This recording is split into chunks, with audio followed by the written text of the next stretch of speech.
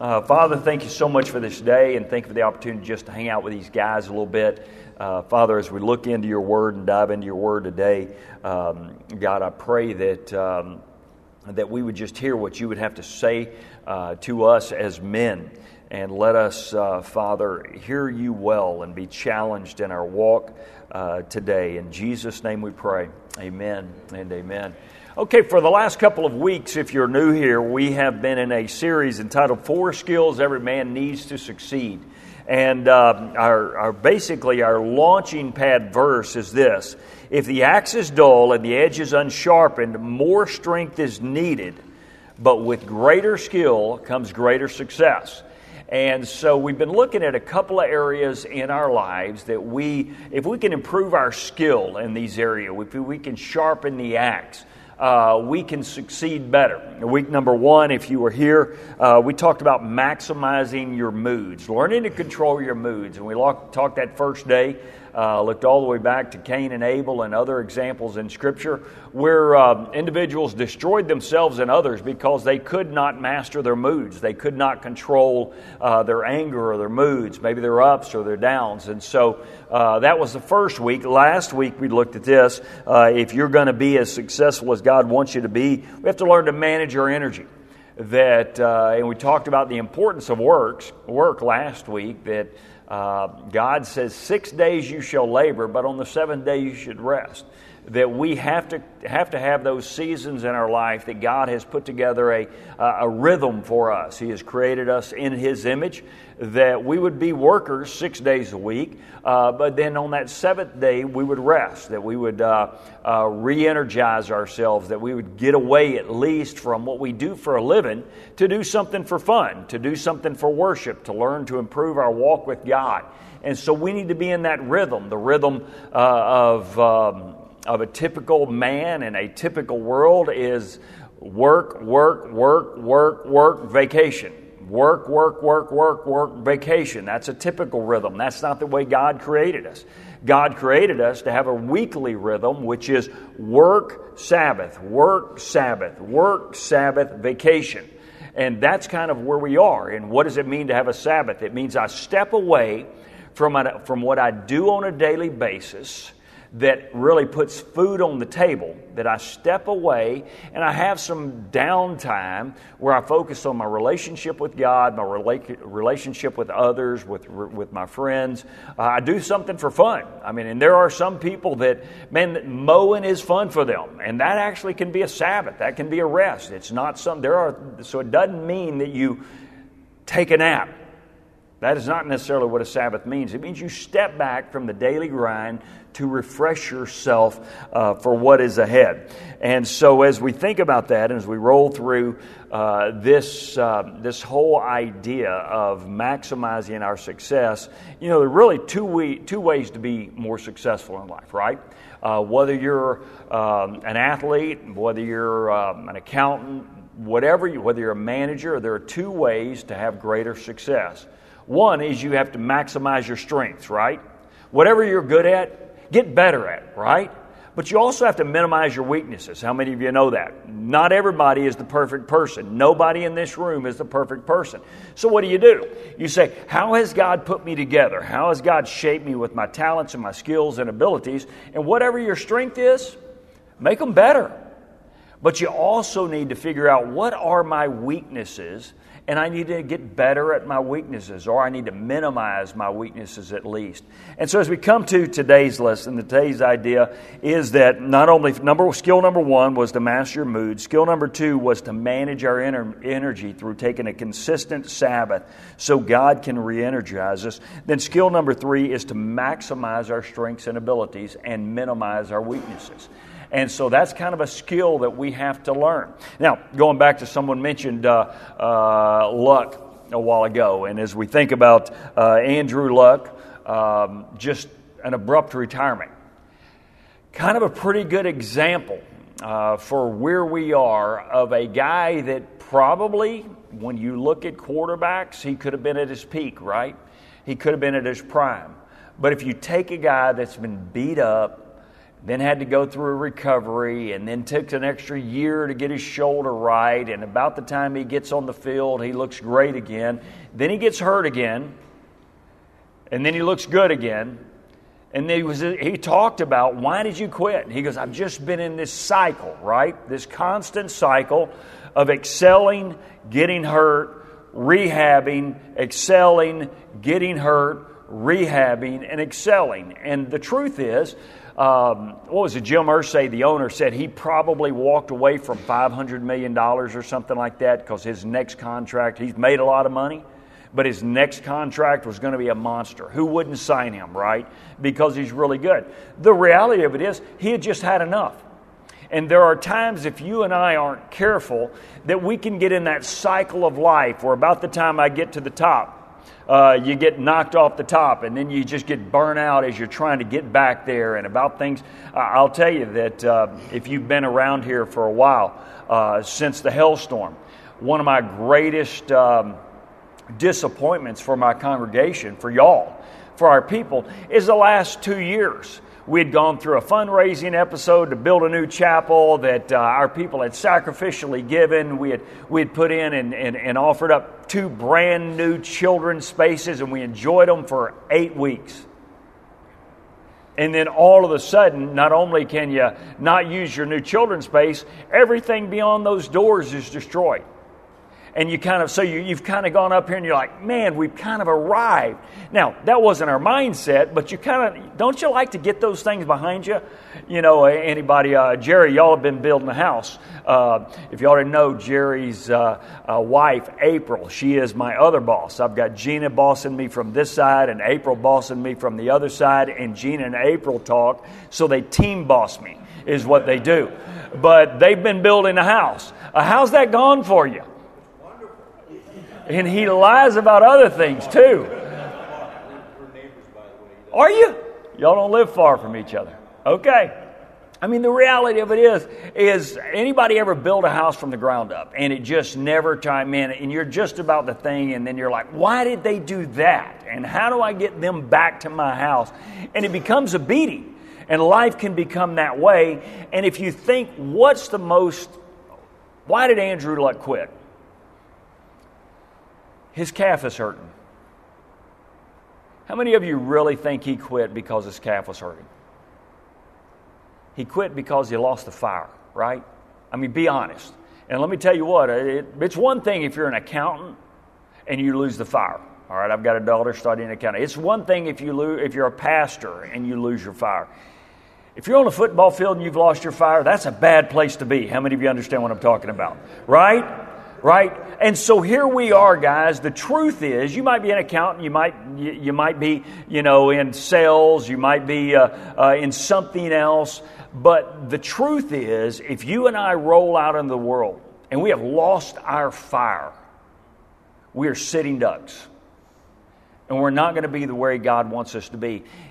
That's the way it is physically, but it also can happen to us spiritually. And so when we come to 2 Timothy chapter 1, verse 6 and 7, the Apostle Paul is talking to one of his sons in the faith, Timothy.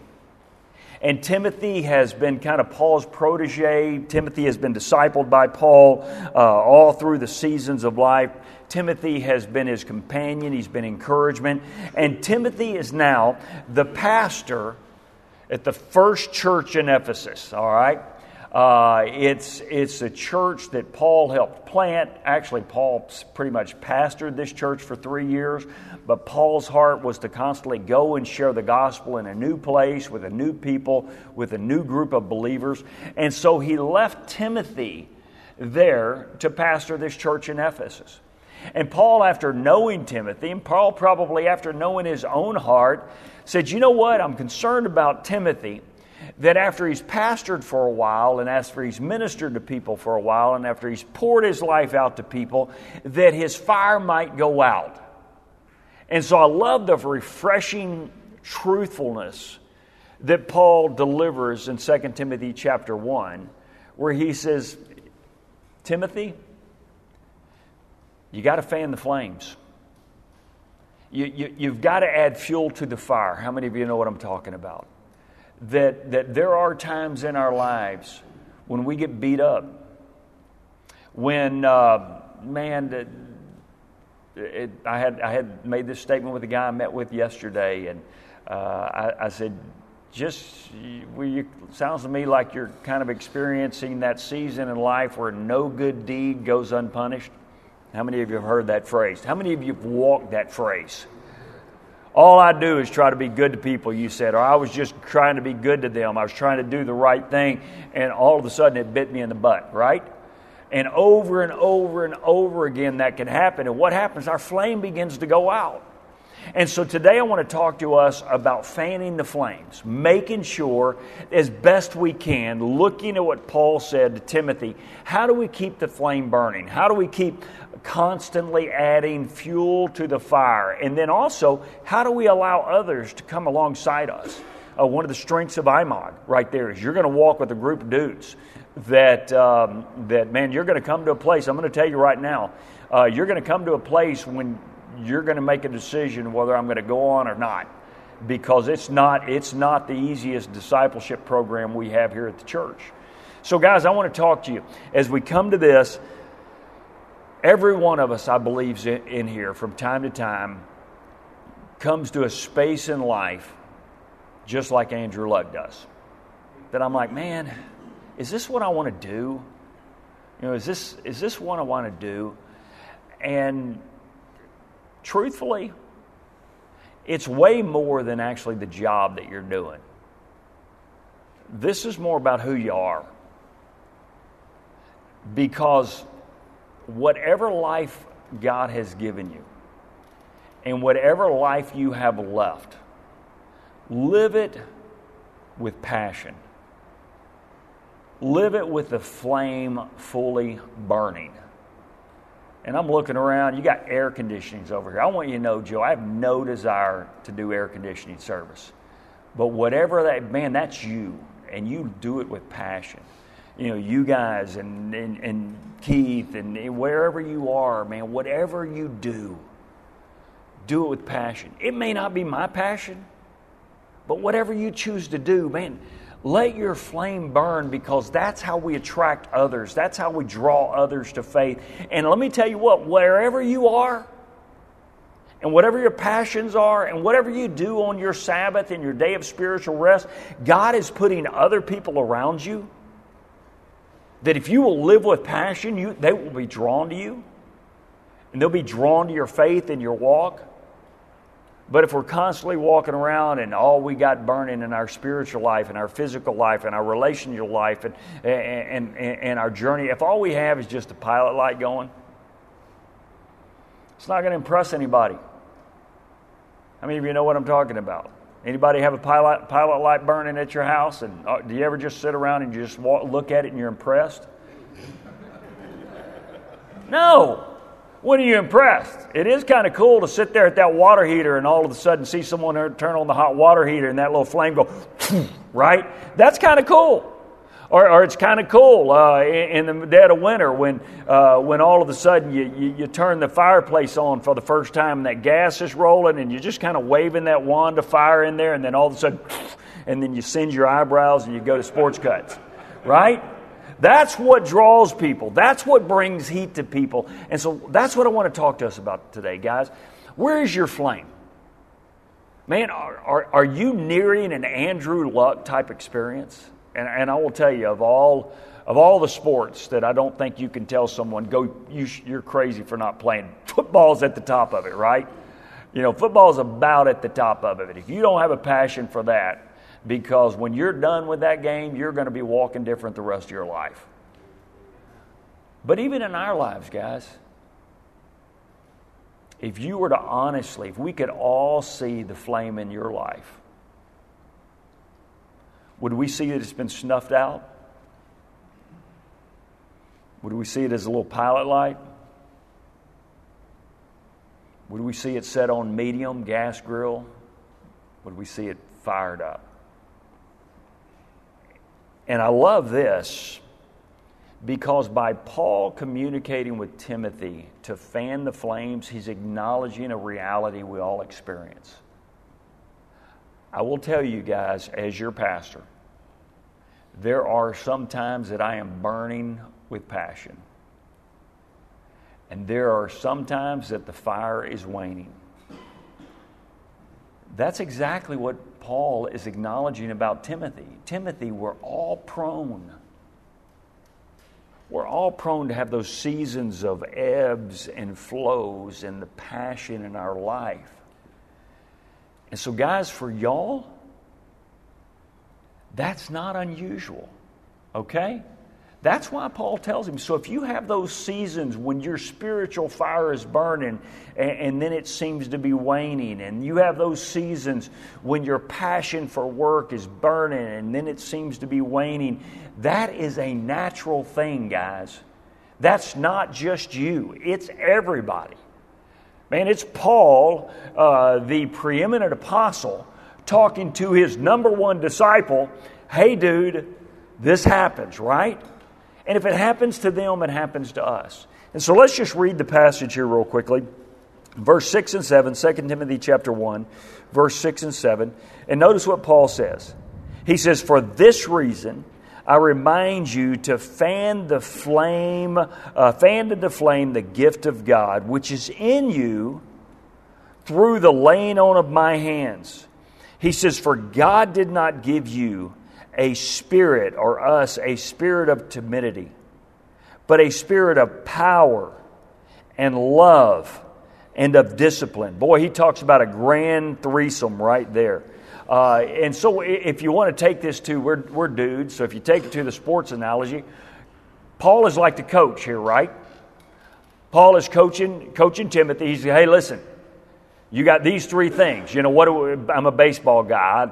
I always want to know when we've drafted somebody or we just signed another international player. I begin to look because I want to see, all right, where does this guy, they always talk about baseball, a five-tool athlete, right? Oh, where does he rate here? Where does he rate here? And the guy we just signed, they say, man, he can sure hit the ball a long way. Let's see where he can play in the field. What are they saying? He's not a five-tool athlete, right? They're saying what he can do is hit the ball a long way, and if we can just find some place to put him on the field, he'll help the team, right? So where are we? I mean, he's saying, man, I'm your coach. And he says, listen, we don't have to be five-tool athletes as children of God. He says, but let's be three-tool athletes. And what are the grand threesome that he talks about? He goes, God hasn't given us a spirit of fear or timidity, but of power and love and self-discipline. Those are the three tools that you and I need to maximize if we're going to be all that God wants us to be. And we've got to minimize our fear and timidity. Well, if you look right now, one of the tragic stories, and he's becoming a whipping post, is Rougned Odor, the second baseman. If you don't know baseball, just tolerate me. A couple of years ago, he looked like the second baseman for the Rangers for the next 10 years. How many of you remember that? They went out and got ahead of it, signed this guy, and say, let's get him on the books on the cheap. Since then, he's batted about 190. He can't hit a fastball above the belt for the world. He can't lay off the fastball that is low and outside. And he hadn't hit 30 home runs again in the last 3 years put together. What's the conversation right now?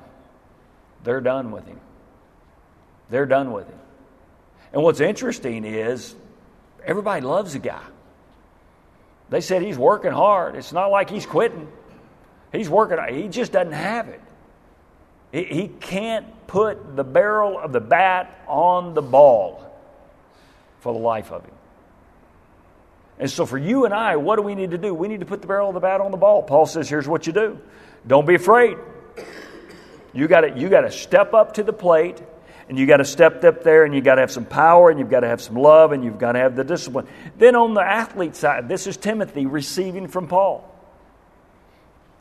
Paul is saying, Timothy, you're going to be prone to flame out. Timothy, you're going to be prone to want to quit some days. Timothy, you're going to be prone to halfway it in your spiritual life and your spiritual walk because you got it figured out. And he says, don't do that. He goes, I want you to burn with a passionate flame about life in everything that you do. Ephesus was an interesting city. If you don't know much about Ephesus, it was kind of a trade city. It was an eclectic city. It was a pretty wealthy city. But it was also a city filled with debauchery. They had a temple there in Ephesus. It was called the Temple of Diana. And it was at one point considered one of the seven wonders of the world.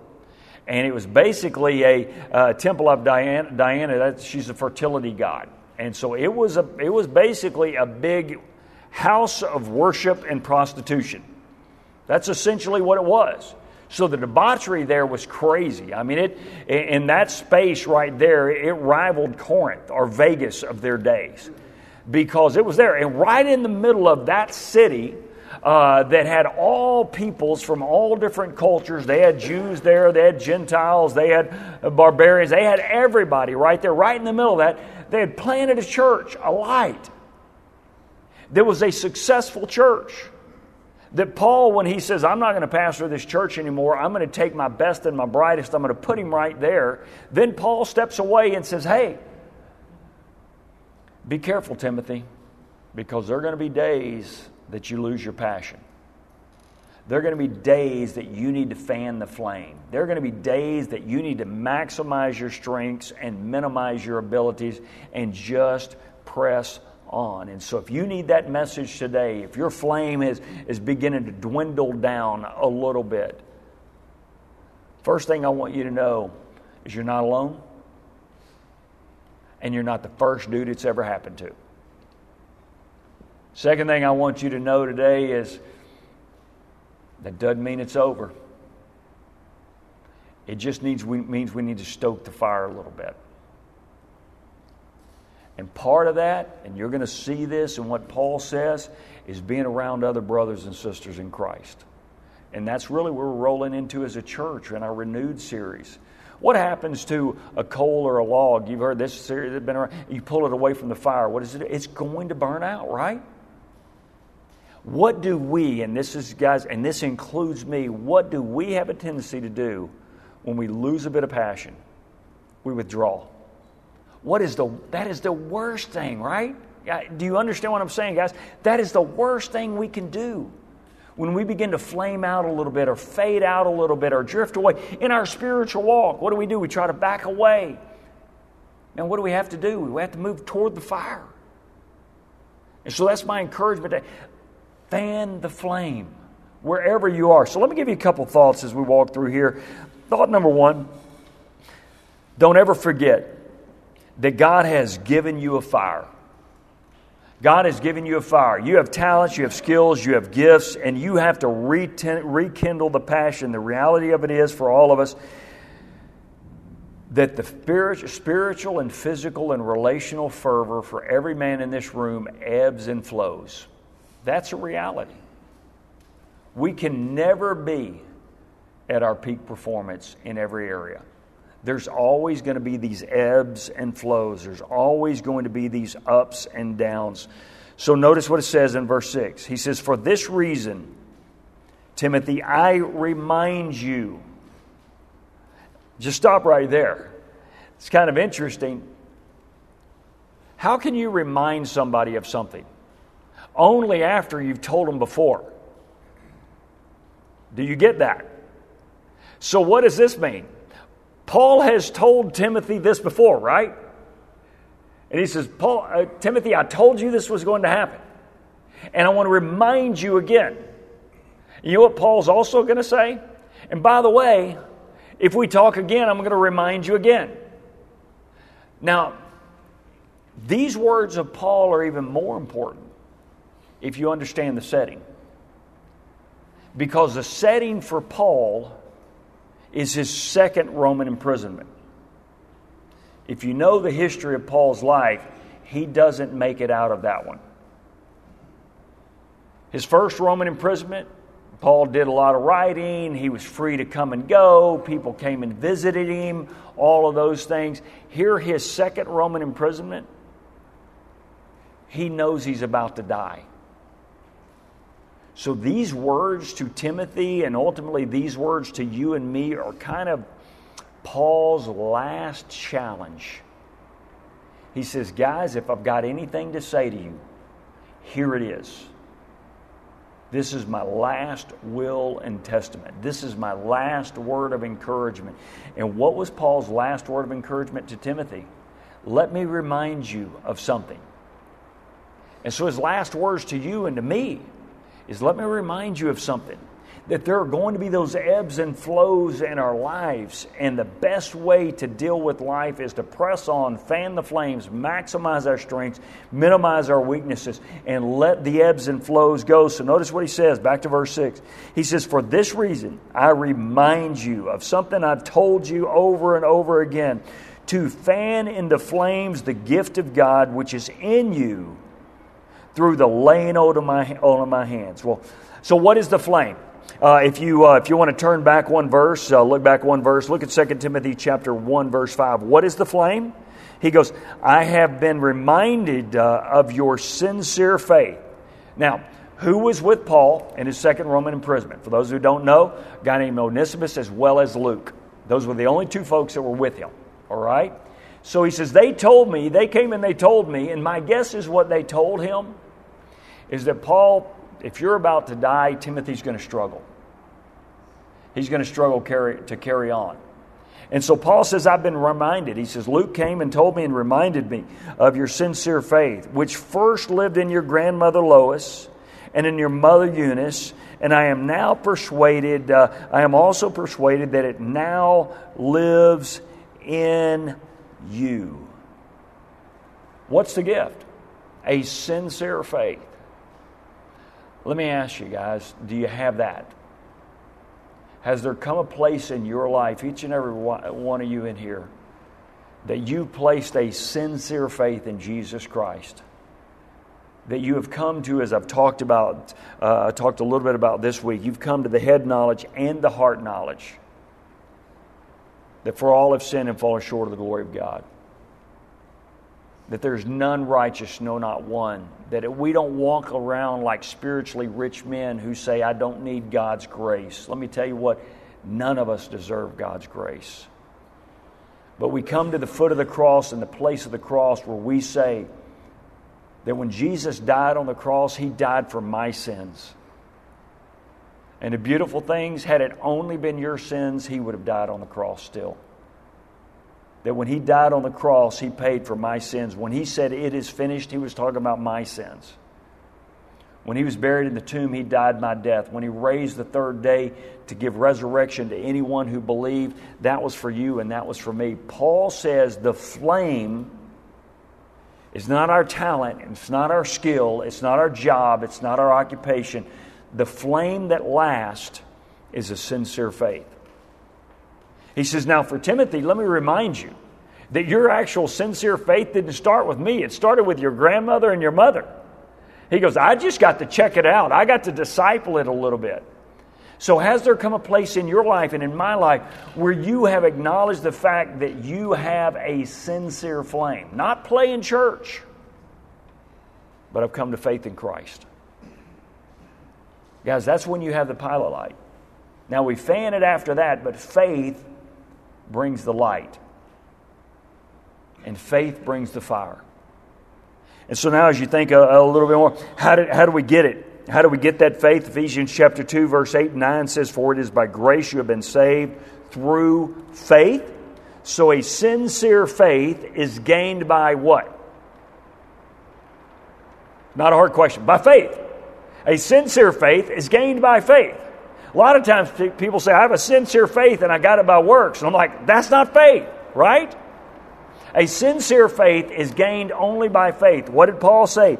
For it is by grace, God's grace, you have been saved through faith, not of yourselves. It is a gift of God. Man, the flame that we have is a gift of God. He says, not by works, so that no one can boast. For we are God's workmanship. Now, you guys are a piece of work. Right?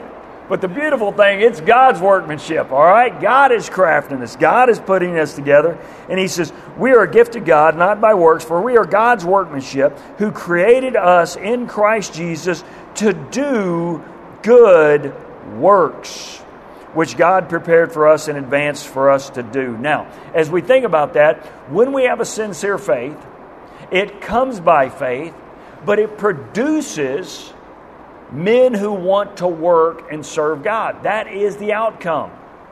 That we would fan the flame and we would say, what do I want to do for God? What do I need to do for God? What can I do for God? That's what the whole series we're about to go into, entitled Renewed, is about. To say, man, if my life looks a little bit like the grass, my grass right now is appreciating this. Why? Because my grass's owner is too cheap to pay for water. All right? My grass is grateful for what's happening right now, because it's going to go from that yellowish, burnt look to light green, because I'm not going to water it again. So if it's not going to water long, what does that mean? We want to be renewed. My grass is going to get renewed. Your grass is going to get renewed. In life, in spirit, we need to be renewed from time to time. Why? For more works and for serving God and walking Him and growing in our faith. Now notice this. What do we do with the gifts that God has given us? I love Romans chapter 6, and you don't have to turn there. Let me just talk you through this. In Romans chapter 6, he says, we all have different gifts. I want to reemphasize that, guys. Not every one of us in here is built the same way. God has called me to be a pastor. God has called Justin to serve in the ministry. I'll guarantee if you walk side by side between the two of us, we are about as different as night and day in the way we fulfill ministry. But I will tell you, ministry couldn't happen without him and without me. Probably more ministry could happen without me than him, because he's built a certain way. And so you can't live your life saying, man, why didn't God give me those gifts? And why didn't God give me those skills? And man, I wish I had that one. Because listen, when God gifts some people have a tendency to fulfill their gifts in public. And some people have the tendency to fill their gifts much more in private.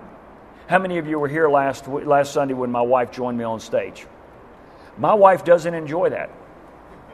The last thing my wife wants to do is be on that stage. You want to know where my wife wants to be? She wants to be discipling girls. She wants to be discipling a small group of ladies. She wants to go teach her class. That is my wife. And let me tell you what, she does as much ministry as I do in there than up there. So notice what he says. How do we display our flame and give our gifts? He says we each have different gifts according to the grace that has been given to each of us. If a man's gift is prophesying, then let him prophesy in proportion with his faith. If a man's gift is serving, let him serve. If a man's gift is teaching, let him teach. If a man's gift is encouraging, let him encourage. If a man's gift is to give and contribute to the needs of others, let him give generously. If it is leadership, let him govern diligently. If it is to show mercy, and this is a man, if a man's gift is to show mercy, let him do it cheerfully to meet the needs of others. If his gift is to give, if it's leadership, whatever is diligent, if it's to show mercy, let him do it cheerfully. Man, whatever you do, whatever gift God has given you, do it with a passion. And say, God has built me that way. God has put me together that way. I love what an old theologian of yesteryear, a guy named C.T. Studd. I always wish my last name was Studd. Can you imagine? Who's your pastor? Studd. In fact, I'm thinking about changing my name. Justin, can I just change my name sometime? Yeah. Y'all feel free to call me Pastor Studd. But C.T. Studd, you go look it up. It's a real dude. All right, here's what he said. And you've heard the quote, but now I'm going to tell you who originally said it. He says, only one life will soon be passed. Only what's done for Christ will last. How many of you have heard that statement? Now y'all know a stud said it, right? Guys, everybody in here is gifted differently. And sometimes we can, and I will tell you, I'm the worst at this. I remember being at the worst at this. We have a tendency to do what? Look at what someone else is strong at, that we're weak at, and compare ourselves to them. I will tell you, if you do that, that's on you. Because that's not the way God built you. Now, we want to get better. If it's a weakness, we might look at that individual and say, you know, man, let me glean some insights. Because I need to get a little better at that. But you can't take a gift or a talent, a natural skill or ability. I'm a baseball guy. There are some guys who are pretty much born with the natural ability to throw the ball 95 miles an hour. I'm telling you, they can change it from 95 to 100, but it is a gift. If your natural arm strength, and this is true, if your natural arm strength is you can throw the ball 80 miles an hour, you will never throw the ball 100 miles an hour. It won't happen. Now, you can throw it to 85 and you can make it move more. Does that make sense? You can get better at your skill. Guys, whatever God has gifted you with, you want to get better at your weaknesses, but you want to maximize your strengths. There were some strengths. Prophecy, teaching, leading, serving, showing mercy, giving, whatever it is. Just get better. Now, let me give you another thought. We have to beware of the fire extinguishers in life. There are some things that we encounter in life that will put our flame out. Paul lists one of them. Notice what he says in verse 7.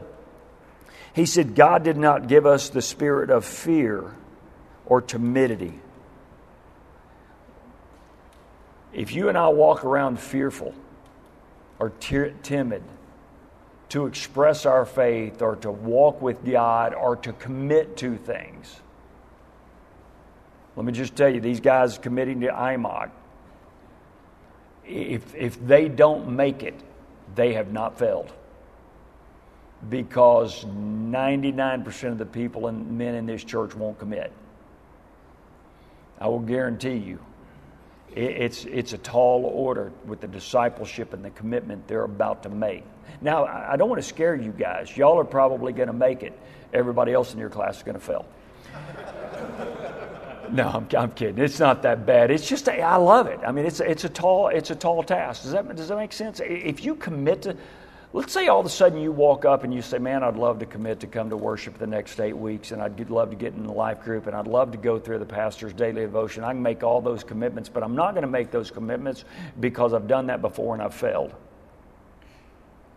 What have you just guaranteed you? Failure. Yeah. You have become a spiritual quitter, and there's a special place in hell for you. I'm kidding about that part. Just to keep you awake. Guys, if you are fearful, you are choosing to put your own fire out. That's what Paul was saying. He was saying, Timothy, God's not giving you a spirit of fear. If you're fearful or timid about your faith, about growing your faith, about walking with God, about getting out on a limb and say, you know what, I'm going to go for this. He goes, that's not from God. He says, because we got to go for it, God. I'm glad God was willing to step out on a limb for me. I'm glad God was willing to step out on a limb for you. I'm glad Jesus was willing to step out of the comfort of heaven for you and me. And he went to the cross, and his death on the cross wasn't a loss, it was a victory. And so, guys, as we leave here today, whatever you do today, I want to encourage you. Don't let fear snuff your fire out. Whatever you do for Christ is ultimately what's going to last. When as you think through this, have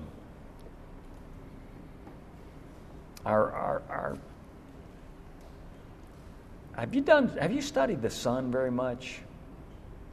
I don't know how they got this, but those who talk about the sun, I'm talking about the sun that's apparently not going to shine today.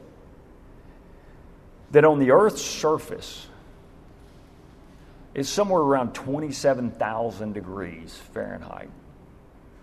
But they estimate at different places as you go through the core, when they watch it burn, it could get up to 27 million degrees. And as you and I look around at others around us and people around us, it shouldn't shock us that we burn at different temperatures. But the key is, I don't really care whether it's 27,000 degrees on the sun's surface and 27 million, or it's 37,000 degrees on the sun's surface and only 1 million at its core. All I want is for the sun to shine. How many of you know what I'm talking about? Guys, I don't care what your spiritual temperature is right now. All I want is when you leave here today is that you would shine. And then you stoke the flame. We can all think, and you say, Pastor, I feel a bit like Andrew Luck. I'm a little beat up. Well, let me give you a reverse story that most of us probably remember. It was the Barcelona Olympics in 1992. Remember Derek Redmond? Lining up for the 400 meter, getting ready to run from the UK. What you may not remember is the 4 years before, in 1988, Derek Redmond was scheduled to run. He had to pull himself out of the finals because his Achilles was tearing. So he works for 4 years to get back to the Olympics in 1992. If you don't remember the name, the starter's block goes off. He's about halfway around the course and he tears his hamstring and goes to the ground. How many of you remember the guy I'm talking about? And that guy gets up. Immediately, emergency personnel begin to run out. Everybody's coming out to get him. He stands up and he shoos them away. You remember that? And he starts walking. And there are other medical personnel come along. Cameraman tries to help him and he shoos them away. And as he's rounding that last corner, a man has been making his way from the top of the stadium all the way down. He comes on and people don't push him away, and he puts his arm around Derek Redmond, and it's his dad. How many of you remember? And they walk across the finish line. How many of you remember what it said on Derek Redmond's dad's hat? Just do it. Go look at the image. Just do it. Guys, when you leave here today, I don't care what the temperature is of your spiritual life right now. Whatever your passion is, just let it burn. If there is someone who's at the core of their faith and right now they're burning at 27 million degrees at the core and you're at 27,000 degrees, let me tell you what, that's still hot. And you still matter. If you feel like you're face down on the track and you're Derek Redmond, get up. Finish the course. If there's some in here that are a lot like the Apostle Paul and you want to be someone's spiritual father, get off your butt in the stands and come down and find someone who's trying to get across the finish line. Put the Just Do It hat on and help them get where they want to get and where God wants them to go. Let's pray. Father, thank you so much for this day. Thank you for the opportunity to hang out with these guys. God, thank you for these new guys. God, I pray that we would walk with you today, and for God, for every guy in here that feels like they've just had their spiritual pilot light on for a long time, I pray that this would be a day that they would burn. God, as we journey forward, if we're like Andrew Luck and we think our passion is gone, let us not quit.